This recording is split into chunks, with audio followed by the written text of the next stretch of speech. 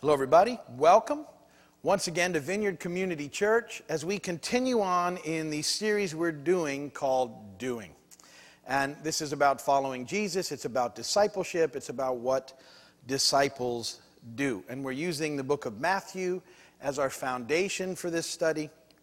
And we've talked about a lot of concepts, and we're going to pick it up again today in Matthew chapter 9. But before we get there, I want to talk about this guy who's driving down the road and his car breaks down, and it happens to be right near a monastery. And so he goes to the monastery and he knocks on the door and he says, "Hey, my car broke down. Do you think I could stay the night?" And the monks are very gracious to him. They accept him, they feed him, and they're even able to fix his car. And he spends the night, and as the man tries to fall asleep, he hears a strange but wonderful sound. And the next morning he asks the monks what the sound was, but they say, "We can't tell you. You're not a monk." The man's disappointed by that, but thanks them anyway, and he goes about his merry way. Some years later, it turns out he happens to break down in pretty much the same spot. He remembers the monastery. He heads back down there. He knocks on the door, says he's got issues and problems with his car again. They, again, are very gracious to him. They receive him. They feed him. They're able to fix his car again. And that night, once again, he hears the same strange and wonderful noise that he heard years earlier. And the next morning they ask what it is, but the monks reply, "We can't tell you. You're not a monk." And the man says, "Look, all right, I've got to know what the sound is. If the only way I can find out what the sound is to become a monk, how do I become a monk?" And they say, "Well, you have to travel all the earth, and you need to tell us how many blades of grass there are and the exact number of sand pebbles. And when you find these numbers, you can become a monk." So the man sets about the task. It takes him over 30 years. He returns and knocks on the door of the monastery after his travels all over the earth. And he says, "I've traveled the earth, and I have found what you've asked for. There are 145,236,284,232 blades of grass. And there's 231,231,999,129,382 sand pebbles on the earth." And the monks replied, "Congratulations, you are now a monk. We'll now show you the way to the sound." And so the monks lead him to a wooden door where the head monk says, "The sound is right behind that door." And the man reaches for the knob, but the door is locked. He says, "Hey, really funny, can I have the key?" And so the monks give him a key, and he opens the door, and behind the wooden door is another door made of stone. And the man asks for a key, and they give him a key, and he opens it only to find a door made of rubies. And he asks for another key, who provide it, and behind that door is another door, this one made of sapphire. And so it went until the man had gone through doors of emerald, silver, topaz, amethyst. Finally, there's a door of gold, and the monks say, "This is the last door," and they hand him the key. The man is relieved to no end, and he unlocks the door, and he turns the knob, and behind the door, he's amazed to find the source of that strange and wonderful sound. "But I can't tell you what it is, because you're not a monk."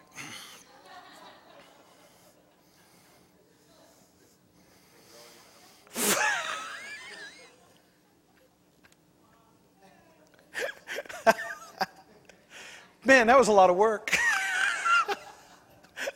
Okay. Let's move into our scripture reading. Matthew chapter 9, verse 35 through 38. Jesus went through all the towns and villages, teaching in their synagogues, preaching the good news of the kingdom, and healing every disease and sickness.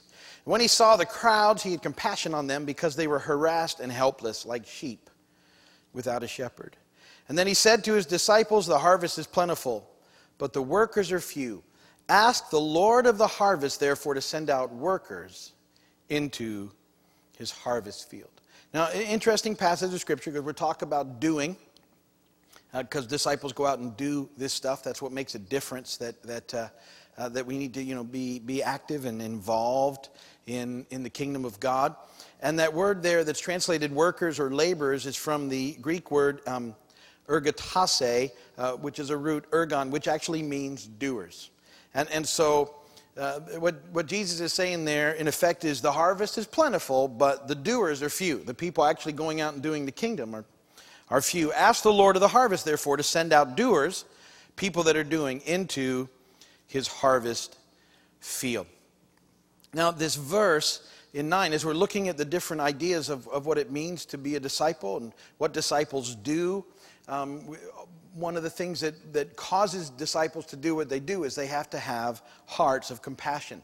They need to be and care for people that are not in the kingdom. They need to have compassion for the lost.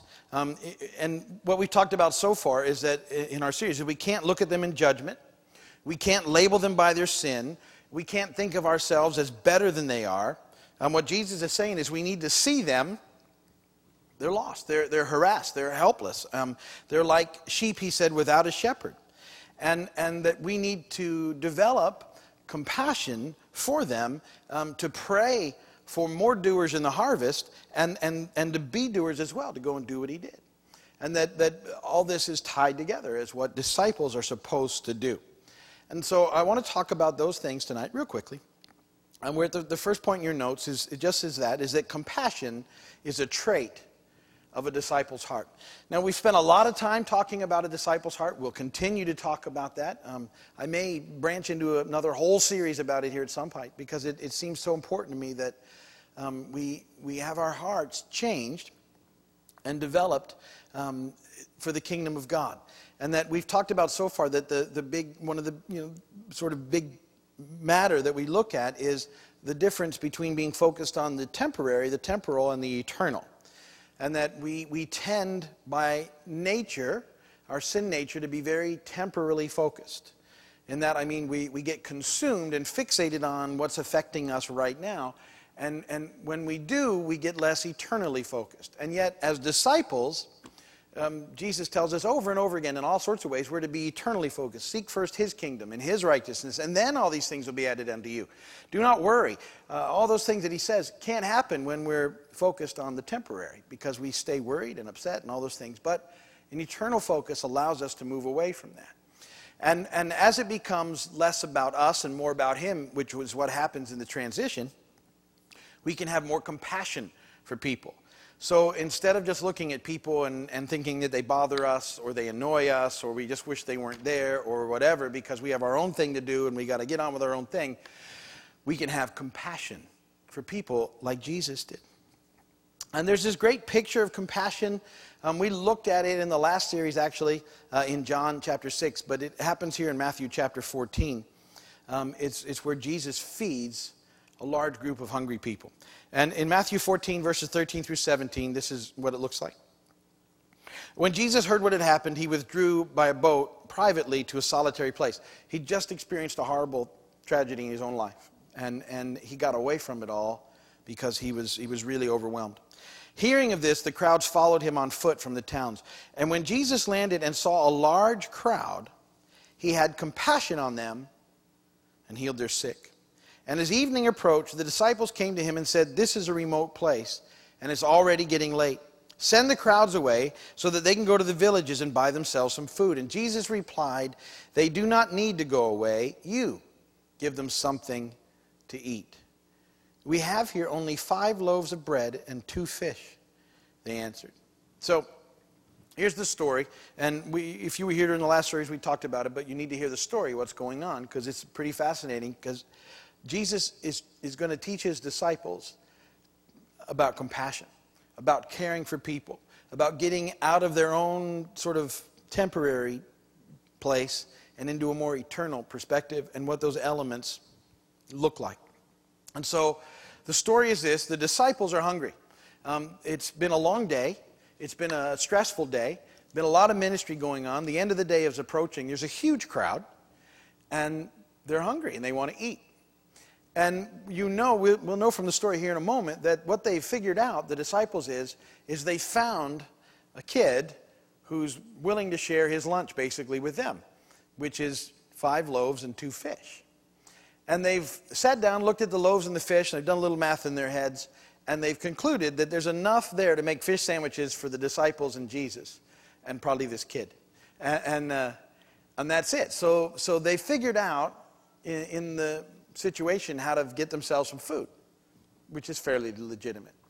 So they go to Jesus and they say, "Tell all these people to get out of here, because it would be rude to eat in front of a big group of hungry people," right? At least they know that much. They don't just start chowing down in front of them and don't care. They say, "Look, get rid of these people because we're hungry and we want to eat." And you just send them to the towns and stuff and so they can go take care of themselves. And Jesus says, no, you give them something to eat. Jesus is aware of what's going on. He's aware of everything. And so he knows that these guys have some fish and the loaves. And he knows how much they've got.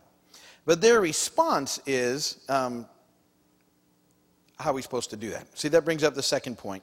So here, there's a need, and that the disciples look at what they've got in the natural, and it's just sort of enough barely to take care of them, and they don't know what to do with it. And it raises the question that all of us have to make a transition through over time, which is the second point, but what about me?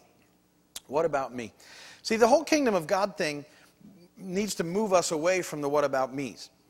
And the fascinating thing is when we move past it, and it seems like the hardest thing, when we get out of having the what about me as our primary concern, see, God takes care of that then. It's this amazing thing that happens. It's one of the hardest things for us to grasp in the natural realm, because we're convinced that if we don't take care of me, if I don't take care of me, no one else will. If I'm not totally fixed on me, then I'm not going to get taken care of. And the disciples, they figured out how to take care of themselves. It's a natural thing to do. It doesn't mean they don't care about these people at the moment. It just means they're hungry and they want to eat. And yet they get what's there in the natural. There's 5 loaves and there's 2 fish. And so there's just barely enough for them. And their response in verse 17 is, we have here only 5 loaves of bread and 2 fish. That's all we've got. We're hungry. Do you get it? We're hungry. But Jesus says something important in verse 18. See, this is the difference. Bring them here to me. He said, bring them here to me.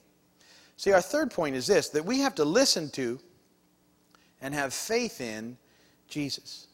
That's really the bottom line of this thing. We have to listen to and have faith in Jesus. Now, it doesn't say all the time that we're to run around and never have anything. That's not the point of it. What it says is we need to be willing to listen to Jesus and do what he tells us to do, because he's going to take care of it. It's going to be better than we can imagine. So he says in verse 18, Matthew 14, bring them here to me. And he directed the people to sit down on the grass.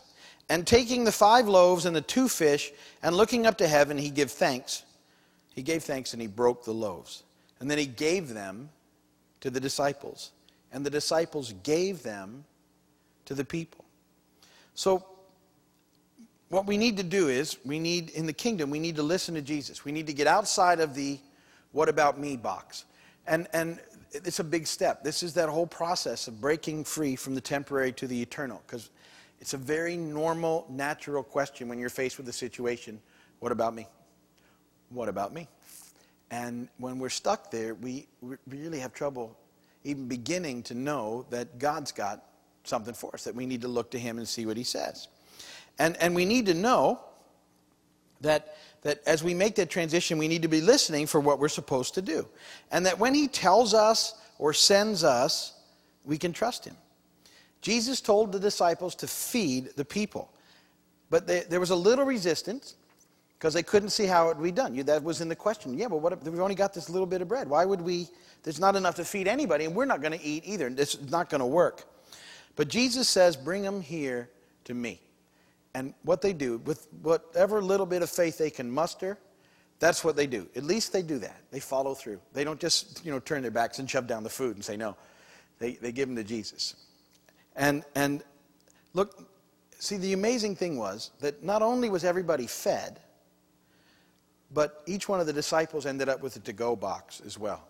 See, that's the point that you got to get out of this whole process in the kingdom, is that God will take care of you when you listen and do what he says. You see, point number 4 is this, that a little faith in the kingdom goes a long way. A little faith in a big God does amazing things. And he's a big God. So sometimes we get confused and we think it's about how big our faith is, and it's not. It's about how big our God is. We just need a little bit of faith, because sometimes it's all we can muster. And you get the situation. I hope you get it. The disciples had been watching Jesus do all sorts of neat stuff. They trusted him, but they were hungry. When you got your, when I'm hungry, I want to eat. I don't always want to share. I've told you the stories. It's like being really hungry and taking the time to go out into the kitchen and make a delicious sandwich and then have my son walk in before I get to eat it. And he invariably either wants the whole thing or at least half of it. And you know that feeling when you've made a sandwich and you got your mind set on you got an itch that only a whole sandwich can fix? And you're like, oh, really? If I just another 60 seconds, I could have snuck out of here. But you go, okay, it's okay, because see, God takes care of it. God's bigger than that. He wants us to care about the needs of people and just a little bit of faith. Matthew 14, 20 and 21, they all ate and were satisfied, and the disciples picked up 12 basketfuls of broken pieces that were left over. And the number of those who ate was about 5,000 men, besides women and children. They took those 5 loaves and 2 fish, and fed most likely 10,000 people. Everybody was satisfied. They weren't just get a snack, they were satisfied. And the disciples picked up what they'd initially shared, and each one of them had a basketful. So you need to see the point is that there's a reason that's in there. The point is that when they listened to Jesus and they responded to him with a little bit of faith, he took care of what they couldn't take care of. He made what they were trying to take care of in the natural so much better in the supernatural. He took it to a whole nother level. And that's what he does. See, this, to me, it's another picture of that verse. Seek first his kingdom and his rights, and then all these things will be added to you as well. We get so busy trying to make things work, trying to fix broken things, and we spend all our energies and efforts on temporary things. And yet, if we can just realize, I just got to give it all to God and listen to him and do what he says to the best of my ability, he takes care of all that stuff, and he's so much better at it than we are. He's just so much better at it. Don't you think that Jesus' way, taking 5 loaves, 2 fish, feeding 10,000, and giving all the disciples a to-go box was better than them meagerly making through a piece of bread and a tiny piece of fish each, which is what they would have had if they hadn't listened and didn't respond in faith. See, to me, this story, the reason I like this story so much is there's something so simple about it, and yet so impacting that it's what we need to be aware of. And it's one of the ideas behind our mission here at the Vineyard. See, the whole verse that we started with, Matthew 9, was about sending people out into the harvest field. Pray that people would go. So we pray that all the time. I hope you would pray that too, that there'd be more people out there doing the work of disciples in the harvest field, because there's a lot of people that need to come into the kingdom, lots of them. And so that's as a mission, that's our church. We if you don't know our mission statement, you should. It's pretty simple. One more. We made it very simple so everybody could get it and remember it. What's the mission of the Vineyard? One more. What does that mean? One more lost child back to dad. It's what we talk about here all the time. It's what we do. It's why we exist. There's a lot that goes with that, and building disciples. I know all that. But ultimately, so we can move into this mission of one more. To me, it's a picture of getting people out into the harvest field and impacting the world. Well, how do we do it? We're just a little group, really, in a little island. How can we change the world? What can we do? And there's something about that story that impacted me. The 5 loaves and the 2 fish. And so we do something here we talk about all the time that it comes right out of there. But we talk about being thankful for 5 things and encouraging 2 people. Same numbers and fairly same concepts, I believe. That because you think, well, it's very simple. But here's the thing. If you take those activities and just offer them to Jesus with a little bit of faith, whatever little bit of faith you got. It's a big God. We just need a little faith. You don't have to you just every day decide, okay, I'm going to be thankful today for 5 things. I'm going to encourage 2 people. Because what that does is it puts you out in the harvest field. It gets your mind off of you and onto the kingdom. It makes you realize that God is still God no matter what's going on, and that there's stuff for you to do. And you become a fulfillment of Matthew 9 when you'll do those simple things. Be thankful for 5 things, encourage 2 people, and then, to help us along the way, I always say, live by trying to do the next right thing. But the concepts of being thankful help you to move from the temporary to the eternal, and then being an encourager, going out and encouraging people, going out of your way to encourage people, get you out in the harvest fields in all sorts of ways. And if it's not people that Maybe you encourage people that are already in the kingdom sometimes. That's good too, because you know what it does? It gets them out in a harvest field. All these things work together in fulfillment of this prayer about being disciples, about being doers of the word. And so I just wanted to encourage you again today to think about those simple concepts and grab back a hold of them again in light of this story. To be compassionate people, to see the lost like Jesus saw them, to move out into the harvest field like he's prayed for us to do and like we've been praying for. Start every day by being thankful for 5 things. If you're not doing it, start. Start tomorrow. Just get up tomorrow morning and be thankful for 5 things. Just stop. I list them. I write them down every day. I put them on a website, but I start every day by writing them down. I stop and think about what I'm thankful for. That's how I start every day. And then encourage at least 2 people as part of my little devotional time. And I'm working on giving this devotional to everybody. We're working on it in all sorts of versions right now. I actually write down people that I can encourage, that I know I should encourage, and then I ask God to let me run into people throughout the day as well.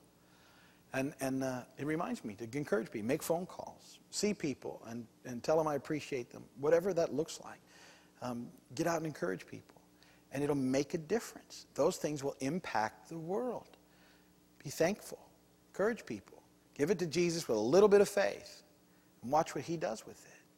He's already doing amazing things. And I'm looking forward to what he's going to keep doing as we keep on pressing on in these things.